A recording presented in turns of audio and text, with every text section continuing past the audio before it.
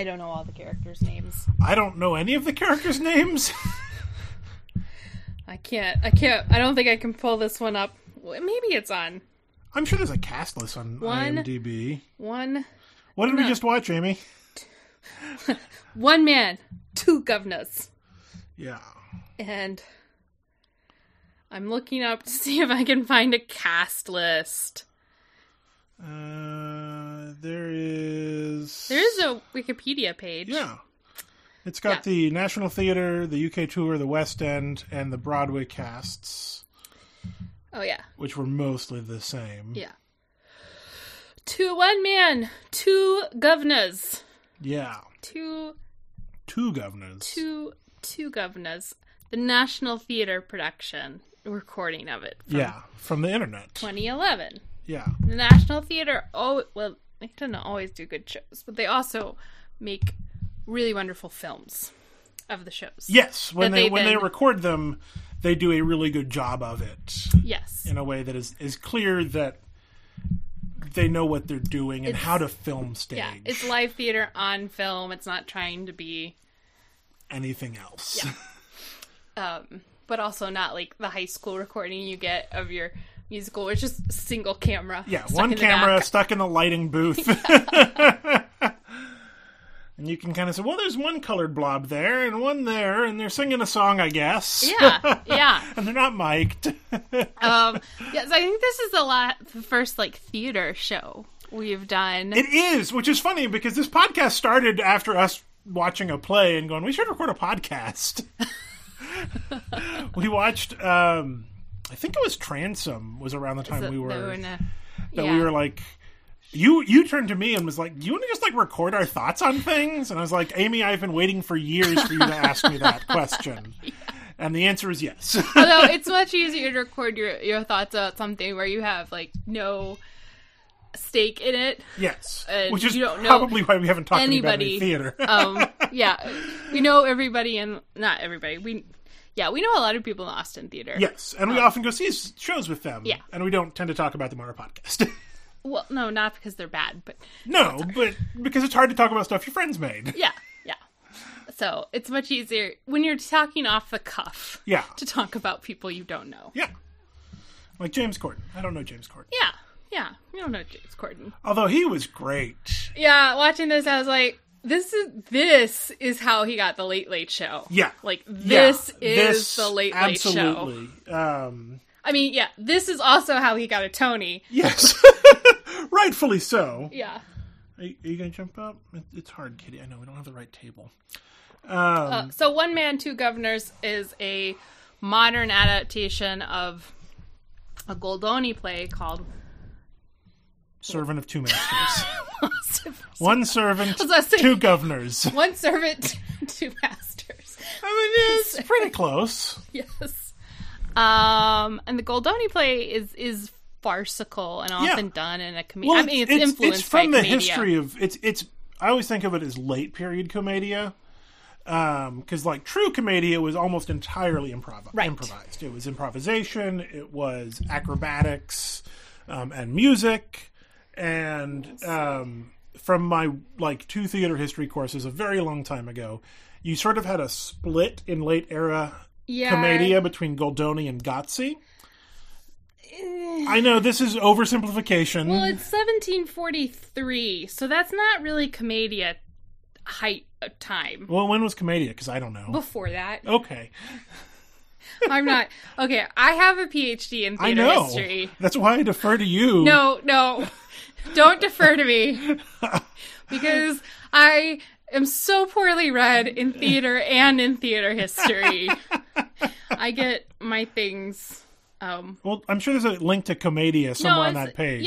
No, but it says 1743 Commedia dell'arte style comedy play by the Italian playwright Goldoni.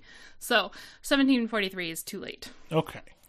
Because remember, Commedia is influencing Shakespeare.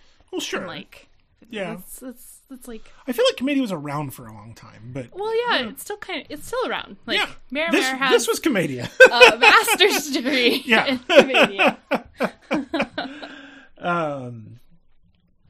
So this was a adaptation, reinterpretation of Servant of Two Masters.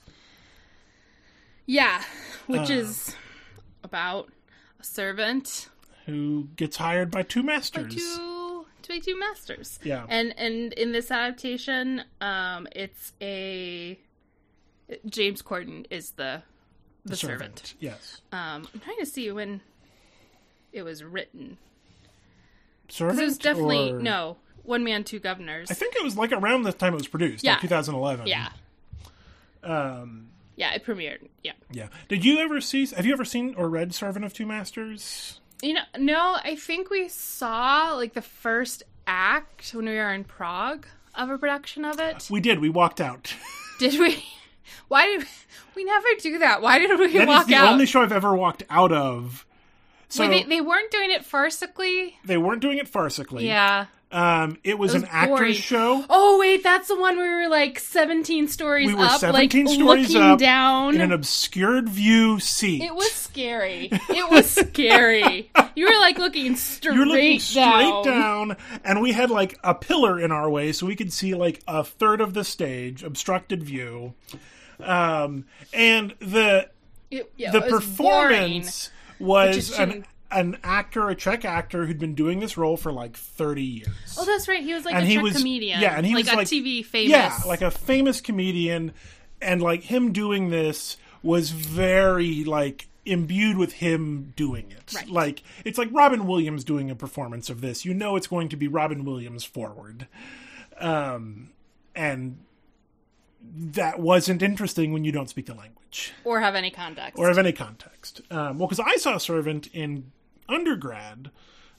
Texas Tech did a production of it that I saw. And this brought back a lot of memories of. Although they did it in, I don't want to say a historically accurate way because that's impossible, but they did it in a way that was strongly influenced by the history of Commedia. Yeah. So they did it with masks. The Harlequin was wearing the true Harlequin suit. Mm-hmm. The Pantalones character, I don't remember his name may have been Pantalone. But like all of these Commedia archetypes were performed in a way that was meant to be incredibly evocative of what you would have seen had you been there in the first Goldoni production. Did they also use the perspective sets? Yeah. So it's like, that's why I was like, Servant must be an 18th century production because of those perspective sets.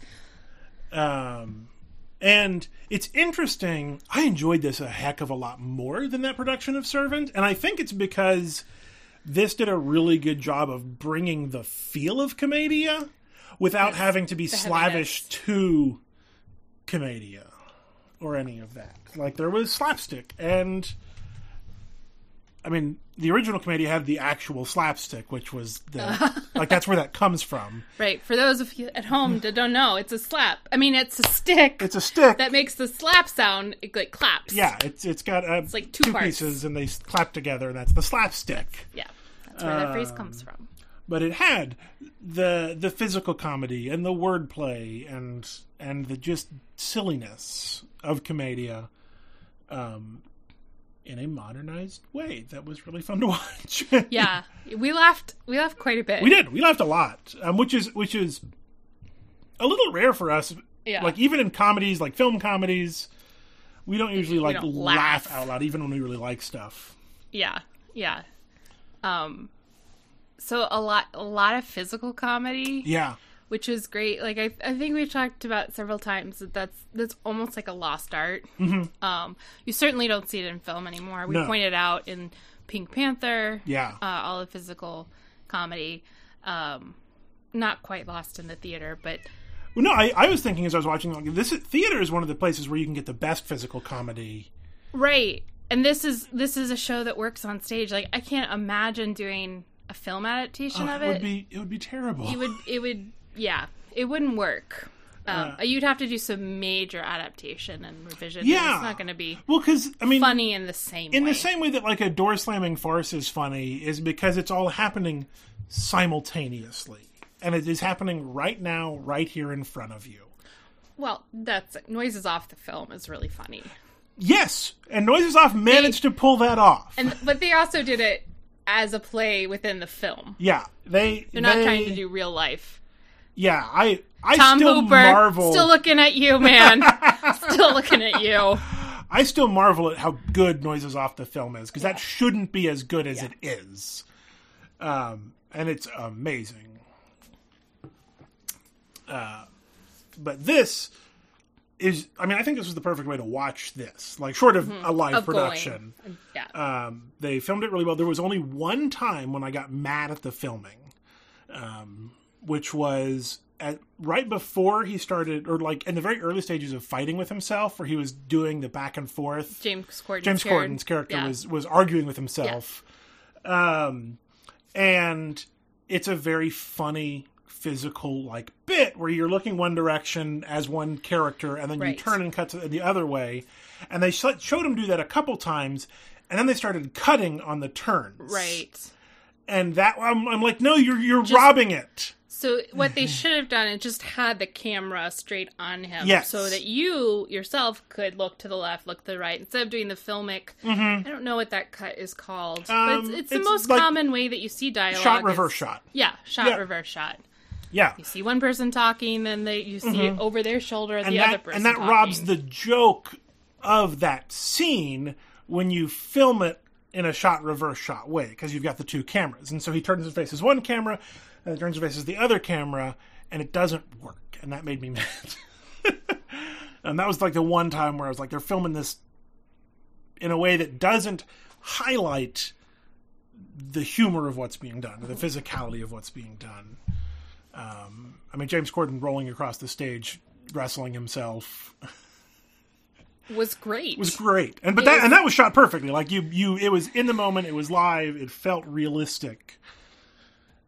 It was one of those excellent early on examples of physical comedy. Yeah. Oh yeah. There's just like throughout this show, and almost most of it's happening from Corden's character. Yeah, most of it happens from Corden. You get a little bit at the end with the two lovers, right? Rachel and Stanley. I mean, they're definitely not the door slamming in the hotel scene where James Corden's character is trying to serve both his masters lunch in two separate rooms, and you see the doors to the two separate rooms on stage, and they keep popping in and out, but just missing each other, so they don't see each other. He's working really hard. Man, that was a killer payoff. The way they paced it, and like, instead of starting way up high, like, even though it was so funny from the beginning and so much physical, it still built. Well, and like the bit with the audience member holding the soup. So this is a spoiler for this play, which again it's funny. Go find it on the internet if you can. Because they had an audience participation bit early on that I think, as far as I could tell, was an actual audience participation Several, bit. Actually. Yeah. They had multiple. There was the bit with the sandwich. There was the bit with the luggage. The sandwich bit, I think, about just broke James Corden. Do you think that was real? Or that it was a plant? So I was thinking it was a plant until we got the actual plant at the end of Act 1. Yeah. At which point I was like, I think the other one was real. Because I think the idea from a structural standpoint is they do a couple of these very simple ones. Having the two guys come up on stage for some physical comedy, that was really good. The thing with the sandwich, like James Corden asking the audience for a sandwich, getting an actual response. Like, I'm sure people have responded that way before, and like in the moment of the production, like they build that expectation that he's going to riff a little bit. And I say that because like the guy's entrance was very clearly timed to like interrupt what was going on. About the sandwich. To interrupt the sandwich. Like when the guy comes out, I'll help you with the crate. And he's like, okay. Like that felt structured as, not as the guy in the audience was a plant, but that they were prepared for that potentiality. Yes. And had a planned way to get out of that. Because I'm looking at the structure and I'm going, cool, you're going to do audience interaction. You have to figure out, what do you do with the unexpected in that space? And one of the easiest things to do is I'm going to sneeze. Bless you. you have designated start and end points with specific moments that you have to get to, and you play in the middle. And that's really what we got in the first two audience interaction bits. Well, and granted that they were real and not scripted with the audience, then you bring in the improvisation role of Commedia. Yes, which is so Commedia, and so like that felt true to Commedia in a very powerful way. But then when you get to the one at the end of the first act, where like I realized roughly I'll be honest, I realized when they threw water on her. Yeah. Like that was like, okay, she's a plant. Like that was my realization moment. But they had convinced you to believe it so much before that by having two other realistic audience interactions that sort of scale on each other. Yes. And it was amazing. And it was brilliant and it was hilarious. Well, she also, the woman he brings up from the audience, to kind of, he gives her a bowl of soup so he can put a bunch of food in it. Yeah, he's building a stash. Yeah. And she just acted so much like a dazed audience member. It was brilliant. She was perfect. Like, and then at the end, they throw water at her and they spray her down with a fire extinguisher. Yeah. And then they have a crew member come out and like, take... And that to me was like another, like, oh, wow. Whoa. Like, that was supporting the reality for me. Oh, absolutely. No, it did a great job of that. Like, then they have the crew member with the headset, the all black coming out, like, let me take you off stage. I'm so sorry about all this. Yes, it absolutely sold the moment. Well, I guess I've seen enough magic shows and psychic shows to know there's always a plant. Yeah. So I don't know, because I don't have any background on this show. What? Yeah. And it's entirely possible the other two bits were plants. I will leave that open as a possibility. It does remind me of my favorite audience plant moment. In this show? Not in this show, in another show, which was the Penn and Teller show, which I saw in Vegas years ago. They had a magic trick that they were doing. It was a close-up magic. That was the idea. And they said, we need a member from the audience to come up and... film this. We need someone to film Penn doing this close-up magic bit. And, does anybody have any film experience or any camera work experience? Because they had a film camera, they had a digital camera that they were projecting onto the screen so everybody else could see it. And so they bring him up and have the person hold the camera up to his face. So he's looking through the viewfinder, so he's got a very limited scope of vision. And then up on the screen, you see Teller, who's hiding behind a shim, who's actually doing all of the magic tricks because the other person can't see it. And so you can't see Teller, you just see him on the screen. There's a wall that he's behind and pushing things through and stuff. And then the reveal at the end is the guy holding the camera is Teller. In a wig and a fake beard. And he's been talking the whole time, so you don't know that it's Teller, because Teller doesn't talk. But he takes those off, and it's revealed, the Teller you saw on the screen was pre-recorded, and somebody else was doing all the things that you couldn't see. One of the most mind-blowing, bits of there's a plant in the audience ever seen. I loved it.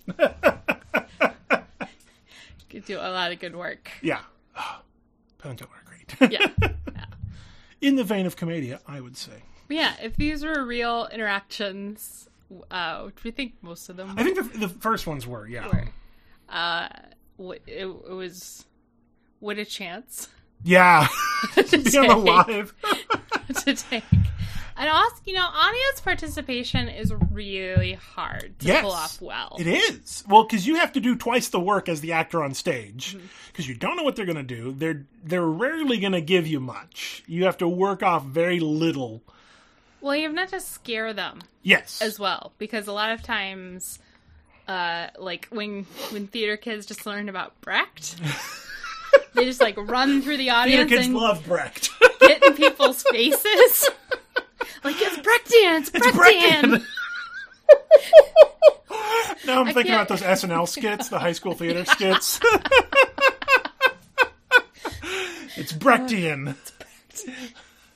I don't know how many audience members I've heard say, how uncomfortable they were, but not in, the way Brecht No, not in the way Brecht wanted to be.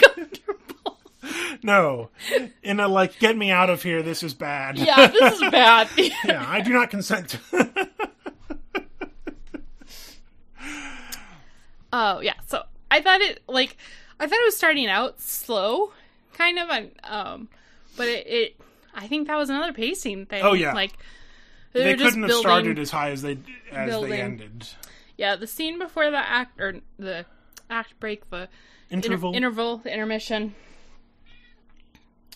was the one that starts. It was all physical. Yeah, it's so funny, and we got to the interval, and I wondered if it was going to have an Act 2 problem, which is so often you get a lot of Act 2 problems. Because to me, in Wicked, the act ends. I say that the first half ends with defying gravity. It's perfect. And you just can't top that. You can't. Like, you cannot top that number. So when you get to Act 2, it's fine. Yeah. But it's not, you just can't. You can't end. And then you get the Act 2 problem with playwrights who feel, if the Act 2 feels rushed, the second half. Please come in 3 acts, 5 acts. I'm just talking about the parts before and after intermission. Yeah. Yeah, and there's a lot of plays out there that struggle with their Act 2s. Although we've read a lot of plays recently that had really good Act 2s. Rumors coming to mind. Neil Simon wrote Rumors. Yeah, he knows what he's doing. Harvey won a Pulitzer. Yeah, he knows what he's doing. So... yeah, Mary Chase was on top of that one. Yeah. Maybe not amateurs. So do you think this had an Act 2 problem? Do you think this suffered in the second act? I don't think it suffered, but I do think that was the funniest scene before the intermission. Yeah. Which is not the goal of the show, is not to have funnier and funnier scenes. Yeah. But I was still satisfied. Yeah. The second. Yeah, the second act I think was fine. I freaking loved his monologue when he came out with the explanation of Commedia, and is like, well, if you're a fan of Commedia, I mean, that was written for me. Yeah. Kevin raised his hand in the audience when James Corden character is like, if you wondered what is anybody wondering what the Harlequin character, that's me, is going to do now that his hunger is sated. I was raising my hand because that is, a very defining characteristic of the Harlequin. Well, he also called you out because he's like, you probably noticed this, and if you're on a date, you told your date in the lobby to impress her that I don't know what the objective will be in the second act. That was calling Kevin out. It called me out 100%. Directly. I didn't actually say that to Amy, but she knew that I would have. You have the same brain. Sometimes. On some things. Yeah. Yeah. No, absolutely, that was calling me out. And I take it. I'll take it. You know what I liked, too, and this is not, this Commedia, but that the Harlequin can, I think I'm saying Harley Quinn's. Yeah. I would love to see Harley Quinn in A Servant of Two Masters. Yeah. Main motivating factor being food, and this is seen very early in his name is like Henley Francis Henschel. And he's very hungry because he hasn't eaten in a while. He doesn't have any money. Yes. And so that's established. And how food is, his drive for food is so funny without being a fat joke. Because that was his role in Cats. Oh, God. You make me think about Cats again. James Corden's cat was fat, and that was the joke. So I really appreciated that this wasn't that. That it was all about food and hunger and and then piling on food and being gluttonous with well, he's not eating it. He's not eating it all. He's saving it. Yes, because he doesn't have any money. Yes. So that without not being a fat joke. Yeah, it was real good. And also just Corden does a lot of physical comedy. Yes. And, like... He's a very athletic man. Right. In, like, the Late Late Show. And, it's nice to see that it goes against the idea that fat people are not fit. Yeah. Or don't have endurance. Because you gotta... You gotta... You're not gonna get through that show. No. Without being fit. Like... The amount of work he did, which led to, speaking of the fight scene we were talking about earlier, again, there's so many great jokes in this. The joke where the actor, the wannabe actor, comes out at the end of James Corden's fight with himself, because everyone applauds, because it's a big moment, it's a big physical comedy, and everyone's like, yeah, that was really good, James Corden. And then the actor comes out and poses as if the applause is for him. Yeah. Like, that's brilliant. It's such a perfect joke. It is.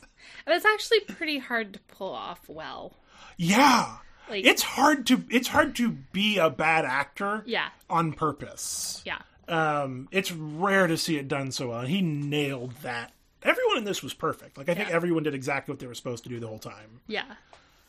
The cast was great. I agree. I do, this is obviously, this play is a star vehicle for whoever's playing Frances Hallway. I wish they had more women characters. Yeah. Henschel. Henschel. So it's star vehicle for whoever plays Frances Henschel. Yeah. I wish it had more women characters, or, I enjoyed seeing Rachel play Roscoe the whole time. That was real fun. So it's fun to at least see that. Mm-hmm. And which I feel like was a plot in the original Servant. It wouldn't be so... It's so intertwined with, what we think about Shakespeare. Yeah. Shakespeare pulled all of his stuff from other sources. Yes. It goes back much further in European history. So, that seems... It's a very funny show. It could have been. I don't know. What? No, don't bite. Although, the women they did great. Yeah. They do a funny... They were playing very, not tropey, but very specific comic roles. Right. They're all archetypes. And that's the word, archetypes. Yeah. And that's true of all of Commedia, but... Dolly is the sassy servant. Yes. And then you got the young lovers. Yes. And, yeah, they're all tropes. They're all archetypes. That's sort of how it works. But it was, that was an area where those characters were less, not interesting. I think, for example, Dolly was really interesting. Yeah, but also in the second half, though, it does take on more with the other characters. Yes, it becomes less focused on Henschel specifically. Yeah. Although when Dolly imitated him as a baby, physically as a baby, rolling on the ground, that was real good. And then she just stands back up. Yep. Not even winded. I was fascinated by her costume. Because she had the sweater around her shoulders, and I realized that has to be sewn in place. Oh, that was definitely tapped. It has to be sewn in place. Yeah. Because, it's always perfect. Yeah.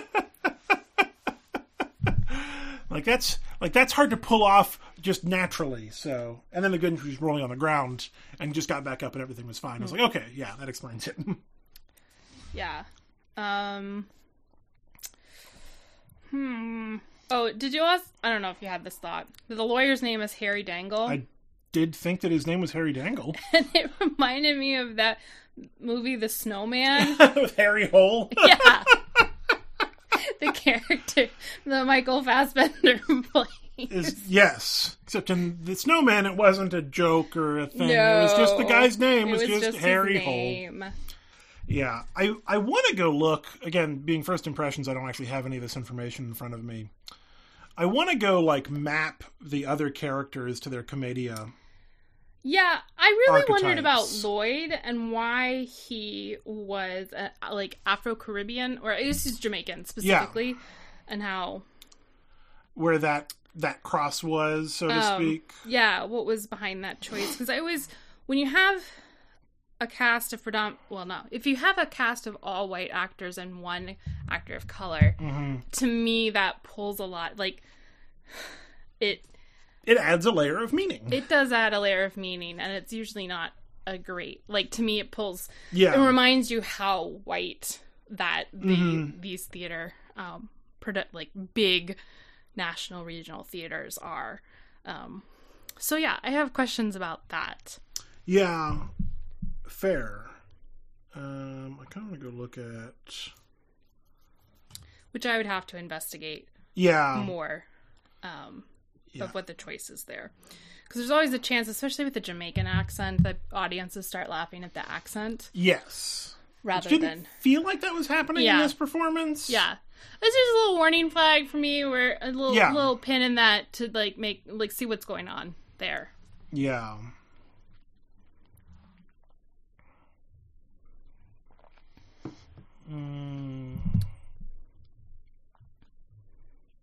Yes, we have the servant, we have the head of the household, the dottore, Captiano, indigenous loner. That might have been who we were going for. Was Il Captiano some sort of other quote unquote? Innamorati were the high class hopeless lovers. We definitely had them. Pantalone was the wealthy older man. That was the Harry Dangle role. The Columbia, the perky maid, and the Periot. I don't know that we had I'd say we had a Periot. What does the Periot do? Do they parrot? They're the sad clown. The sad clown. Could that have been like the old man waiter? Oh yeah, that's exactly who that was. Yeah. Sorry. You're right. the old man waiter was the second physical comedy. Yeah, like they're all doing physical comedy. He was the other clown. Yeah. He was acting. I mean, it wasn't actually played by an 87-year-old actor. No, it was a younger playing actor 87. who was playing 87. Well, he was playing a clown 87. The nosebleed seats. Yeah. Yeah. And the first time he fell down the stairs was so good. Just that dead drop. See, when that happened, I only caught it out of the corner of my eye. So it was almost understated. Yeah. Oh yeah, no, it wasn't drawing attention to it in that sort of way, because that was early on in the scene. They were still building. Yeah, because an actor was coming up the stairs or in that area, so your focus was being pulled on the actor coming down stage. Yes, and he was going downstairs, and they just upstage, falls. And so just see something out of your corner of your eye that's wrong. Yeah, that wasn't right. Whatever it was. Yeah, there's so many good builds in that. I mean, I could watch that scene over and over again. There was so much going on in it, so much funny. The builds, the physical comedy, the old waiter getting slammed by the door repeatedly. It's funny, I was thinking about it too, in that almost every single slapstick piece of work I could read as fake. I could tell what it was. Some of that's because I've done a little bit of stage combat. I've got a tiny amount of training in that, because I did it in a couple shows. Some of it's just I know where to look and I know what to expect in theater. But also, because it's commedia, it doesn't matter if you can tell that it's fake. Right. But because you have the history of a slapstick. Yeah. So I thought that was really interesting, particularly when the door slams on the waiter I'm thinking about. I didn't know the first one was coming, but the second one, because I suspected it was coming, because comedy of threes and things like that. I saw the actor's move where he slams his knee into the door to make the noise and without hurting the rest of him. But I don't care. It was still very funny. Because well, that's how you stage combat is the person who's being hit reacts long before. They control everything. Right. Yeah. They're the ones controlling it and moving around. And one of them is usually going to be hitting a door or their body to make the sounds. Which a lot of times, I don't know, in several shows I've seen in the past, stage combat just doesn't work. Not because it's not done well, but because they're kind of mimicking the way we see fight scenes in movies. Yes, they're having to fight against that expectation. And you can't do that on stage, so it just ends up looking fake when you're supposed to be taking it very seriously. You can do it well, but it is of course. very hard. Yeah. It is very hard to do that really well. Because, as we're expecting different looks to fight. So a lot of the tricks you're used to doing on stage don't work as well if you're trying to mimic film. Yeah. We're here, I think they played into it a certain amount. When Stanley, the one of the two masters, the tall one, Stanley, his name was Stanley. When Stanley was beaten up on James Corden's character, they did like 3 different moves across the stage. You'd like hit him here. He was doing like the I'm a prep school boy big fight, and that allowed them to make it funnier, but also like again I was watching them like move into position for the different moves they were going to do. Because that's a magic trick, but also a stage combat trick, which is you do the same thing multiple times, but you accomplish it in different ways. Oh, yeah. So your brain doesn't work on it. So it's like, I made this thing, appear, and so you go, it was in your hand the whole time. Was it? Well, then I do it without my hands, and it's like, where was it? And so it fools your brain in interesting ways. So watching them basically it was like 4 punches to the face for James Corden, but doing them in 4 different ways in a matter of 20 seconds was real fun to watch. Yeah. Another great bit. Yeah. Oh, yeah. The fight. Being that it looks like that picture of the Duke of skinny Queensberry, little prep boy. Yeah. Fighting. Ready for fighting. Oh. Yeah. What about the music? The music was fascinating. They have a band between scenes. Ostensibly, it's serving a dramatic purpose, but practically it's letting them change sets. But it's a national theater, so they can change sets however quickly they want.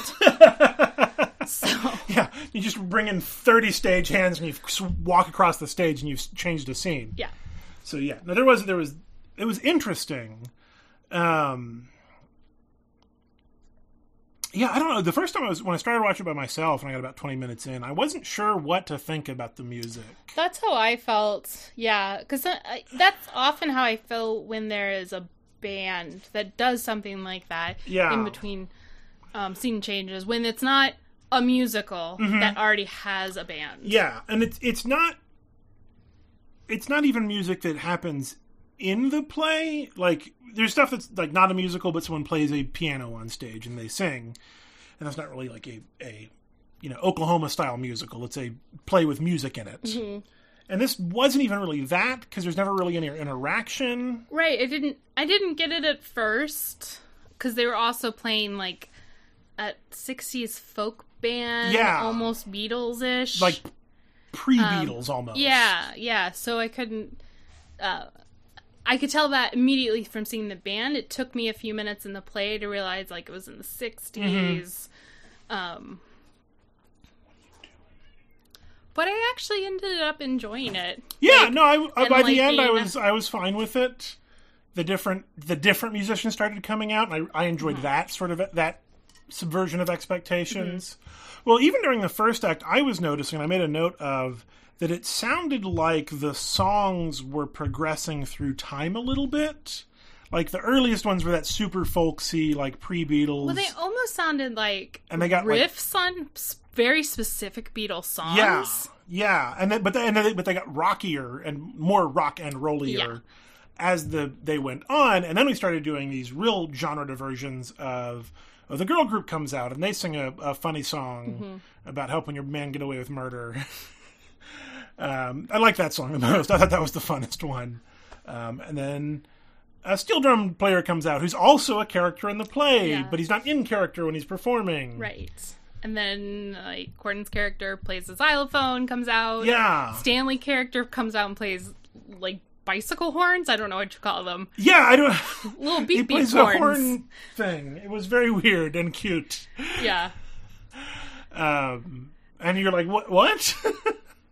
Yeah, and in my mind, I was like, this is so fast and quick and done well. And I just wonder how many hours in rehearsal did it take to learn all of that. Yeah. It was a lot. It is not the worst way to cover a scene change, though. I'll give you that. No. Well, and it started, like I said, to me, the play started kind of slow. I was having trouble understanding what they were saying. I don't have the best hearing anyways. And then as I got more into the play, I also got more into the music, and I felt like the music was able to kind of carry through the energy through to the next scene that was going to happen. So, yeah. I really appreciated the scenic design in this show. It did the forced perspective thing, which worked well. But just, it did so much with so little. I feel like so many, like, Broadway shows nowadays try and put all of their money on stage. Musicals. But this isn't a musical. This isn't a musical. That's true. I guess I'm thinking more musicals. I blame Andrew Lloyd Webber. That's fair. Everyone's chasing that Andrew Lloyd Webber. Yeah. Not that, like, Sondheim doesn't get a little ridiculous sometimes, or... but even I think back to, like, the Sweeney Todd set's real straightforward. It's got lots of moving parts, but it's not ostentatious. Yeah, so a forced perspective set is, like, when... One, it's a very narrow proscenium. They close in the proscenium stage is not arch, very deep. Right. And, well, I mean, it's, like, narrow. It's not wide. Yes, it narrows it in. Then you take in flats in the wings, and progressively they get closer and closer together. Yeah, and smaller. Right. So it looks like you're looking down a whole street. Yes. It's not realistic. No. It's like forced perspective in a early Renaissance painting. Yeah. Or, when you're in elementary school and you learn 1-point perspective and you draw all the lines coming from the single vanishing point. Yeah. It's that. Yeah, it's that. But is very reminiscent of Commedia. Yes. Types of scenery they used. Yeah. Yeah. It's a good set. It looks like a pop-up book. Like, that's what it looks like to me. Is the scenes in a pop-up book. Didn't you see a play where the scenery was a pop-up book once? Maybe. I didn't go. You saw, I think it was, I'm remembering a thing you told me like 10 years ago. I have a terrible memory. Yeah. You went to Ohio State when you were trying to figure out where you wanted to go for your PhD, and you saw Spring Awakening. The play, not the musical. Yes. Well, yeah, they did do a pop-up book on, like, then they had the pop-up, they had a literal tiny pop-up set on, like, an overhead projector. And then they projected it onto a back wall? Well, they would, like, change the pages, and it would pop up a new set as the new set on stage popped up. That does sound familiar. I didn't see it, so I'm remembering the thing you told me. Sort of. Sounds like a thing it might have been. Yeah. Yeah. Mm-hmm. Yeah, I don't have a lot more. I did like the joke about doing a Hamlet. Yeah, it is 5 hours long. It does take Hamlet 5 hours. That seems rash. I don't know. Last time I saw it took 5 hours. To kill everyone and himself. Yeah. I mean, not so rash when it takes 5 hours. Or the wordplay. Like the joke about, the running gag about identical twins was hilarious. Yes. But then when you get to, like, the actual, like, trying to break down the definition of ident and ickle, ident means the same, and ickle means a little bit. And then they just explain monozygomatic. So many jokes that just build on each other, and build in that sort of slow, creeping way where it's, like, funny right now, but when you get to the crescendo, it just kills you. Yeah, it's just a total payoff. So good. So funny. Yeah, so look it up if you can. I don't know if it's still streaming on National. Not still streaming on the National Theater website. Can you pay to see it on the... I don't know if you can or not. National Theater's real stingy about letting people see their stuff. Yeah, I'm sure that's a rights. Oh yeah, I mean, there's lots of reasons to be issue. like that. I would, if I was going to look anywhere, I would look at like Broadway HD, which is a streaming service that does lots of Broadway shows. Because this production from the National Theater did come over to Broadway. Yes. As a lot of National Theater productions do. Yes. And if you are one who sails the high seas, there's, I'm sure, ways to find it. Yeah. But the National Theater's been doing a great thing during quarantine and, like, been streaming, like, one show a week or something. Yeah, it's about one show a week. For free. So catch it, sign up on, you know, go look at the list on their website. And yeah, there's lots of good stuff. Check it out. I think they just did Jane Eyre. Right. Someone mentioned that was a good one. Jane Eyre. Treasure Island. Oh, yeah, Treasure Island's coming. The Globe Theatre in the UK has been streaming things on their YouTube channel. Hamlet, and they got Romeo and Juliet coming up. Maybe today, maybe yesterday. I'd be interested to see Romeo and Juliet's such a not my favorite Hamlet. Play. It's not your favorite Hamlet. Hamlet is my favorite Hamlet by far. Yeah, Hamlet is my favorite Hamlet. Although Rosencrantz and Guildenstern's a real good second place for favorite Hamlet. Yeah. I don't know. Maybe they'll do Romeo and Juliet right. Yeah. But the Globe is the one that did the 12th Night with Mark Rylance as Viola. I don't think I knew that. And that came to Broadway. Yeah. I think it was Viola, not Olivia. I think it was Viola. Okay. Viola's the rich one. Okay. Who's not disguised as a boy. Oh, man. Cool. I think. Because their names are Viola and Olivia. Yeah. It is That's super. The joke. I know. It's so confusing to remember, though. And you were complaining about Russian literature. They do have 9 different names. They don't make any sense. I pulled up the Gutenberg copy of War and Peace on my phone, and you know how, like, there's Boreas we've been reading? This is super off topic. If you want to turn off the podcast now, y'all can do that. There's Boreas. No, it's Baris. Baris. Baris. Baris. The accent's on the second syllable. No, the accent's on the first. No. Baris. Yeah. Not Boris. Okay. Baris. So we're trying to say Boris, but the way that they Boris. pronounce it. It's Baris. Yeah. Well, and so I was looking at this adaptation of it on my phone, and they did have the accent on. They actually had an accent mark on it, but they didn't spell it Boris. They spelled it like Boriy, and I'm like, well, that's more confusing. Well, they don't always say Boris. That's Sometimes true. they say Boris. Sometimes they say Napoleon. Sometimes they say Napoleon. No, they say it's like Italian, Napoleonte or something. Yeah. Buonaparte. Oh, that's it. Buonaparte. It's Buonaparte, and then it's Bonaparte. Yeah. Like, so they can't even stick to one name, and half the book's in French. Half the book is in French. Read War and Peace. It's good. Yeah. But they say the French name in Italian.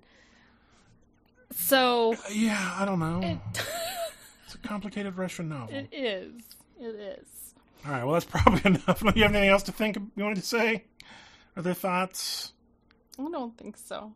It's enough thoughts for one day. I did look up the wonderful line that the bad actor was quoting all of the Shakespeare's. Uh-huh. He's like, what does Shakespeare say about this? And he was like, wonderful, wonderful.